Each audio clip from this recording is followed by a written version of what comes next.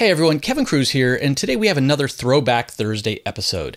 This one is with Dorie Clark. Now, Dorie's literally a genius marketer, great person, and in our conversation, she gave us a 3-word branding exercise, which really took off with our listeners. We got so much email from people who actually did the exercise and found out so much about their own personal brand. So this will be a good reminder. Enjoy the show.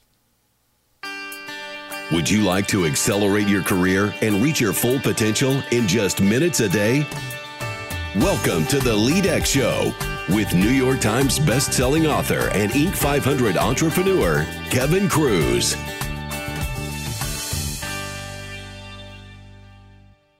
How can you define your brand to get the future you want? Hello everyone, Kevin Cruz here, and today we're going to talk about advancing your career faster than ever before. But first, I want to encourage you to subscribe to our newsletter at leadx.org. Each issue has actionable tips you can try right away to advance your career and to fulfill your potential. Visit leadx.org.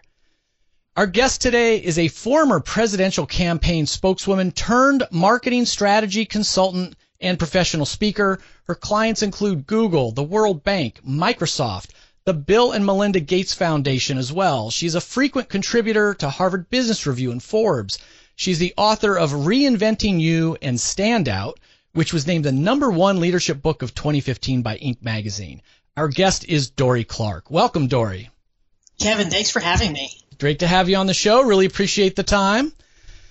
So we are going to talk about personal branding in just a minute, but I want to start by asking a couple of questions that our listeners are always curious about. And the first is this whole notion and debate about work-life balance. Like, what do you think about it, and do you have any tips for people who are trying to achieve it?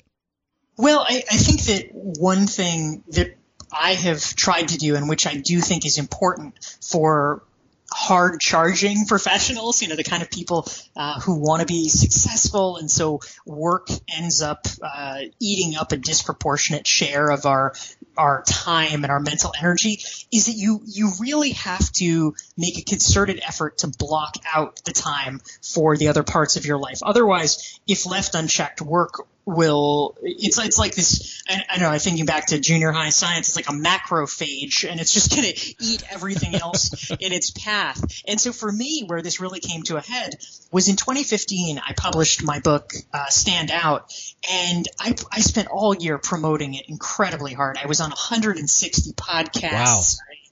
I did guest blogging. I did a multi-city book tour.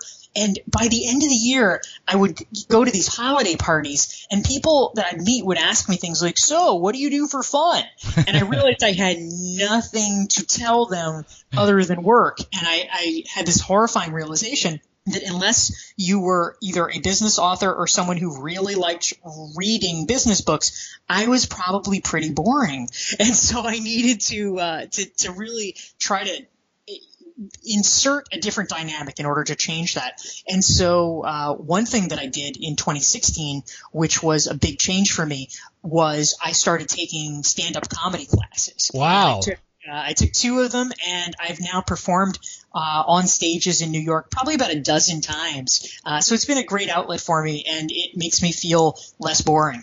Now, Dorie, how come subscribers to your email newsletter don't know about your upcoming appearances? Because I haven't heard about all these New York shows. I'm keeping it a little bit on the lowdown, Kevin, until I become truly awesome. But I will for sure keep you posted. And when I am ready for my grand coming out, when I'm going to reach for that brass ring, and I'm just about ready to get hired onto SNL, I'll be sure to let you know. Until then, listeners, we have to go over to rascals.com or the Comedy Club and sign up for their newsletter so we'll know when open mic night is. So, Dorie, that is great. So tell us about a time. You're so successful now in so many areas, but I'm sure early in your career you must have failed as a leader in some way. Share with us one of those times, and what did you learn from it? Well, I've been self-employed now for quite a while, for about a decade. But prior to that, I worked in journalism, and then I worked in politics. And I think back when it comes to, managerial failures or leadership failures, probably one of the trickiest situations that I had was I was working on a political campaign, and I was running the press department. And there was a guy who was working underneath me, and he was not someone that I chose. My boss had met him and liked him, and I actually think had a crush on him, which was not very helpful. And so she said to me, "Oh, you need to hire this guy. He's really great." And I needed a staffer. I desperately needed help. I wanted to get someone on board quickly. And so I said, "Okay, sure. If you think he's good, let's bring him on." And he turned out to be kind of a problem employee. He was a little bit lazy and a little bit sloppy, at least according to my perfectionistic impulses, and it was really hard to figure that out. And it was okay. We managed to coexist throughout the duration of the campaign, but I think I really could have done a better job because I got sucked into the dynamic, and I think that I should have done a better job at trying to rise above the dynamic or reshape it. And so for me, retrospectively, a book that would have been very helpful, which I read later and thought was very insightful, was one called The Elephant in the Room by a friend of mine named Diana McLean Smith. And it focuses on how you can begin to interrupt the bad patterns that you have at work with a boss or with a subordinate or with a colleague. And I think that I probably should have done a little more of that and a little less of just fuming. The elephant in the room. I took a note of that myself. So your most recent books are Reinventing You and Stand Out. And let's start at the beginning. So who needs a personal brand? Isn't that something that, consultants like you and entrepreneurs should be worrying about? The first starting place for that, Kevin, is that actually everyone already has a personal brand. Yes, and so I think that cluing into that gives us an enormous power, because then we can begin to see the world as it is. Because the truth is, a personal brand is really, it's just a synonym for your reputation. Everyone has a reputation. People think something about you. The only question is, what do they think about you? And is it what you would wish them to think about you? And so, when we talk about personal brand, it might sound like this fancy thing that only consultants or authors or whoever need to worry about. But ultimately, I think most people recognize that your reputation, in a lot of ways, is the most important asset you have. Do people think that you are a person of integrity? Do they think that your work is work of high quality? Those are the things that we want people to think of us. And so it's getting strategic about making sure we are sending the right message and sending the right signals so that they will, in fact, understand what our true talents are. Yeah, this is really gold, because I think that when I get people asking me for advice about personal branding, often it's that, unfortunately, often they've just been laid off and they're trying to get a job and they think now's the time they have to think about their personal brand, or they want to, do a career transition. They want to pivot their career. But I also say to people, I said, listen, I've been around now long enough where, there's no such thing as job security. So even if you think you're doing well in, Big Co, whatever your role is there, you want to know that, or you should want to be known at the higher levels and be known as a high potential, even if you're fairly, young or new in your career. And God forbid there are layoffs or something, you want to be on the right list, not the wrong list. So everybody's got a reputation. It's just, are you going to be mindful of what yours is and intentional in trying to nudge it in the right direction? And Dorie, so let's just build on that. If I really have no idea how to even start branding myself, how do I figure out what makes me unique? Well, one of the exercises that I share in Reinventing You, Kevin, which I think can be helpful for a lot of people, is what I call the 3-word exercise. And this is a kind of stripped down, super quick, super easy life hack version of a 360. Many of your listeners may have had 360s in the past where, an executive coach will come in and they'll interview all the people around you and kind of come back to you with a thoughtful and an anonymized analysis of what your strengths and weaknesses are. That's fantastic if you can have, if you have the opportunity to have this in-depth analysis. But for most of us, that may not happen that frequently. You may not have access to it. And so with a 3-word exercise, you can kind of do it very quickly on your own. And what this looks like is that over the course of, let's say, a week, you reach out to about half a dozen friends and colleagues. And these should be people that know you reasonably well. And you ask them literally just one simple question. And that is, if you had to describe me in only 3 words, what would they be? And where this is helpful is that by the time you get to the 4th, the 5th, the 6th person, you are going to start to see patterns in what they say about you. And where the reason that this is helpful, it's not necessarily that they're going to tell you things that you've never thought of about yourself. Probably whatever they say to you is going to be reasonably familiar if you have a decent amount of self-knowledge.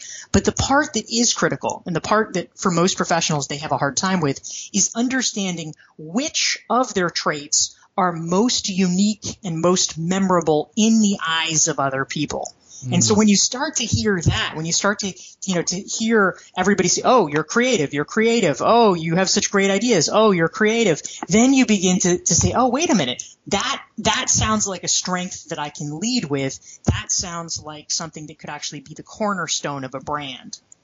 Okay, so this is great. So let's say we get that feedback. We're told we're creative, we're innovative, and these are all obviously highly desirable things in the workplace. So how do we start to craft, our narrative around that? And even specifically, I'm assuming we need to put this forth, whether it's our LinkedIn profile or a coffee conversation with somebody, right? I mean, we need to get this message across in all these areas. How do we do it? Yeah, absolutely. So I think that that one thing that you can do potentially as a follow-up, if the people that you are talking to with this 3-word exercise are people that you have a good, a close, trusting relationship with, you can also sometimes ask them a follow-up question. And that is, oh, you mentioned that you think I'm creative. Thank you. Are there specific examples that you can think of? Like, why was it that creative came to mind so quickly for you? And then, they may say things like, oh, well, in meetings, you're always coming up with these, out of the box answers, or, oh, well, you just have this style that's so distinctive and it's, like 3 years ahead of what everybody else is doing, or, whatever those things are. But you can begin to pick up data points of what it is you're doing that is spreading that message. And that is really helpful because it means that you can do more of those things. You can kind of double down on what's already working, which is helpful. And I think that another thing that we often forget about is just making use of the opportunities that present themselves to brand yourself. And I'll explain what I mean. Something that I feel like is just a perennial missed opportunity for most professionals is at almost any networking event or conference or whatever, if you see someone that you know, what they're probably going to do is come up to you and say, oh, hey, Kevin, how's it going? What's new with you? What are you working on, Kevin? Some question like that. Right. And the vast majority of people don't prepare for that. And they just say something really stupid like, oh, nothing much. Oh, same old stuff. And it's a complete waste because in that moment, it's not like you are bragging about yourself. It's not like you are, thumping your chest and saying, oh, listen to me, I'm so great. Let me tell you about me. They have literally asked you a question where they are waiting for a response. They want to hear. And so this is the moment where if you want to drive home that Kevin is a creative guy, this is the place where you can have the answer ready in your head, where you can say, oh, well, I'm actually really excited because I'm working on this cool new project doing XYZ. And we're coming up with, innovative new solutions to the water crisis, or, whatever, right. whatever it is. And those are the moments where you're able to implant your brand in small ways into people's minds. Okay, so this is just a follow-up on that. Would you go so far as to suggest that we all sort of need that, quote-unquote 30-second elevator pitch in our pocket ready to hand out? Or you're like, nah, it doesn't have to be like that formal. Like you need to put your best strength, your best projects forward. I think that the elevator pitch itself gets kind of too much hype in a lot of ways. People get very fixated on it. And so I would say that I would rank it as something that is useful and, definitely a handy thing to have. But what I think is even more useful, to your point, is to know in a rough sense, okay, these are the tools in my toolkit. These are the things that are important to me that I'd like to talk about. So for instance, if what you're wanting your brand in the world to be is that you'd like to be seen as a creative, philanthropic kind of guy, maybe your go-to things that you talk about are your innovative new water project and the charity board that you just joined, or, something like that. Those are both great topics of conversation. And you don't have to say, oh, I'm so philanthropic. But when you tell people about, the work that you're doing, that is the implicit message that gets transmitted. Yeah, that's great. And Dorie, as you were just giving that example, I actually remembered I've got a business friend. I see him like once a year. And years ago, when I approached him at a conference, exactly as you said, I'm like, hey, Philip, what's going on? Instead of him doing the same, crazy busy, same old, or whatever, I said, what's going on? What have you been doing for fun? And so I expected him to talk about hobbies, vacations, family stuff. And instead he said, oh, I joined the board of the library project. We're building libraries in rural Asia. Now, nice. I didn't realize at the time. No, so and funny. So I ended up donating to this charity, getting involved in all this other stuff. Whether he, was looking for that, I don't know. But then throughout the conference, as I would just be hanging around or at the cocktail hour, almost no matter what anybody asked him as that opening, he would mention the library project. And so it never really occurred to me until just now that he clearly, and I don't think it was like an elevator pitch or that, oh, I'm going to try to get donors or something. I think, and it's true, like I think of Philip as business savvy and philanthropic, just because that's what he talks about. That's what he led with. And, maybe that elevator pitch is a good exercise to like help you figure it out. But then then you should probably rip up the index card just so, it doesn't come off the wrong way. Exactly. Yeah, I think that's a perfect example. So let me ask this before wrapping it up. So reinventing you, I mean, it's a great handbook for anybody. Well, it's great around personal branding, but really for anybody that's thinking about making a career shift. They think, I don't want to be doing this anymore. So what would be a starting point if I've got a listener out there who, maybe she's a 30-year-old attorney and said, you know what, I just don't like the law, and what Dorie does sounds fun. I want to become a marketing strategy consultant. Like, how does this 30-year-old attorney begin to pivot in that way? Well, as I have been studying over the past number of years, Kevin, the process of how people develop a robust personal brand and move into becoming recognized for their knowledge in a field. What I have come to discover and what my research in interviewing hundreds of top professionals has shown is that fundamentally there are three ingredients that you need in order to become recognized for your expertise in a field. And that is content creation, social proof, and your network.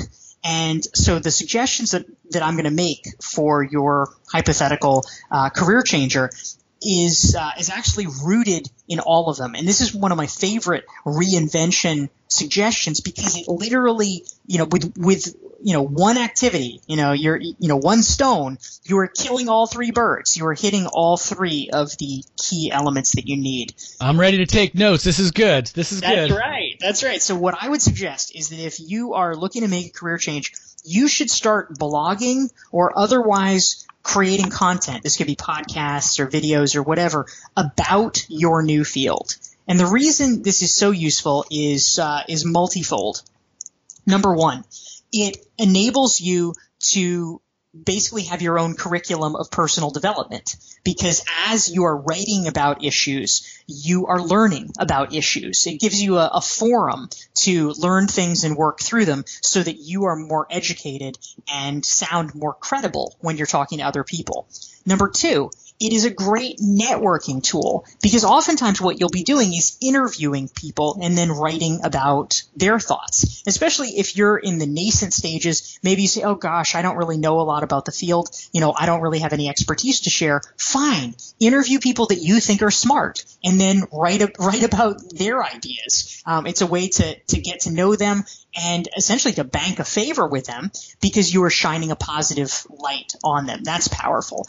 And then, in a literal sense, you are creating content so that when people are searching for your name on the internet, they're going to start seeing these blog posts, whether they're on LinkedIn or Medium or wherever.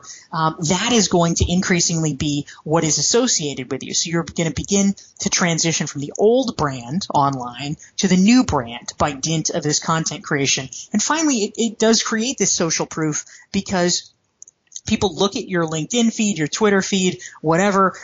You inevitably, if you're spending all your time, writing and talking to people and interviewing, you're going to start talking more about the new field, and they're going to say, oh, she's creating such thoughtful, knowledgeable content. Maybe over time you're beginning to be able to place these blog posts not just on your own LinkedIn page, but in an industry journal. And they'll say, I used to think of her as a lawyer, but now I really see she understands the marketing world well. Let's hire her. Let's bring her on.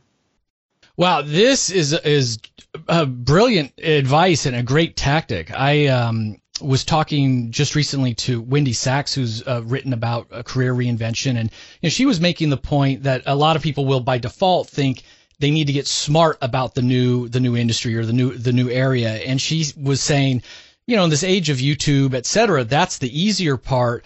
What's harder is that social network. She agreed that you need the network, the connections. And she talked about going to conferences and other, good ideas for building that network. I like what you said. You throw one stone and you're going to be learning. You're going to be building content out as you build your network at the same time. And I think just by association, that kind of a blog, those kinds of articles and interviews are going to provide tremendous social proof. And if you can get any of those republished elsewhere, I mean, that's even better. Wow, that's great, Dorie. Thanks. Yeah, thanks, Kevin. So, as a final question, I like to challenge our listeners to get a little bit better every single day. What do you want to challenge them to do? What's an action they can take right now? All right. So I was mentioning the three key components that we all should be thinking about with content creation, social proof, and your network. This is the foundation of what I teach in an online course that I offer called Recognized Expert. And so one of the activities that I suggest in the course, and I think that is something that's really useful for just about anyone, is to create a prioritized list of your contacts. And let me explain what I mean.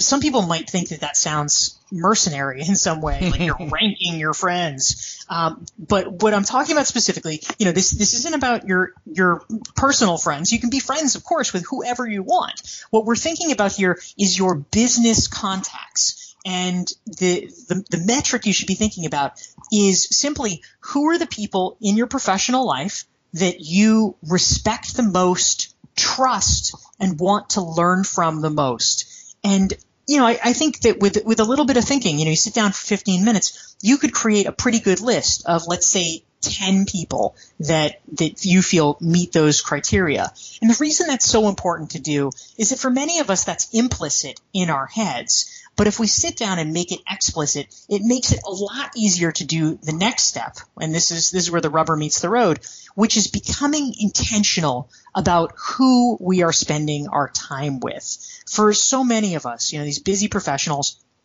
our schedule oftentimes, if we do not really try to steer it deliberately, gets dictated by other people's priorities. Who do you spend time with? Well, it's probably the people in the office next to you, or maybe it's just the people who are really persistent about emailing you and saying, let's get coffee. And that is not how to steer your life. If you want to accomplish something, you can't just be a ship buffeted in the wind from one email to another. You need to be steering and heading in a direction. And that means spending time proactively with the people you respect most and want to learn from. And if you have it actually written down, if you know explicitly who they are, then it enables you to become proactive. And instead of just responding, it's you reaching out and saying, could we get coffee? Or I'm going to work out next Wednesday. Do you want to join me? Or let's get a walk in, during lunchtime, or whatever it is. But you need to make the choice in terms of building a solid and powerful network to surround yourself with the people that you like and respect. And it's in that choosing that you are able to separate yourself. Wow, powerful advice. There's an old saying in the sort of personal success genre that you're the average of the 5 people you spend the most time with. And I think, similar in this vein, it's almost like a personal board of directors or mentors. And whether they're people that you already know, but you should be spending more time with, or even aspirational figures, people that maybe you need to reach out and make that initial connection. That would be a powerful activity to do starting today. So, Dorie, what's the best way our listeners can find out more about you, your company, your books? Well, thanks, Kevin. If folks would like to learn more, on my website, which is DorieClark.com, it's DorieClark.com, I have more than 400 free articles available that I've written for places like Forbes and the Harvard Business Review. And I also have a free 42-page self-assessment workbook that helps people really think strategically about their brand. And it walks you step by step through discovering who you are, what you want to be known for, and how to spread those ideas. And you can download that for free at my website, DorieClark.com. Great. All right, friends, you've just been mentored by personal branding guru Dorie Clark. Check out her books on Amazon.com or your favorite bookstore. You can get the links she mentioned and show notes from this interview over at leadx.org. And before you go, I got to ask a favor. If you've even gotten one new idea from this show, just take a minute and leave a short, honest review on iTunes or Stitcher, because the more reviews a podcast gets, the more likely it is that iTunes will show it off to new people. Until next time, my friends, remember, you don't need a title to be a leader. It's not about power or authority. Leadership is influence. How are you going to lead today?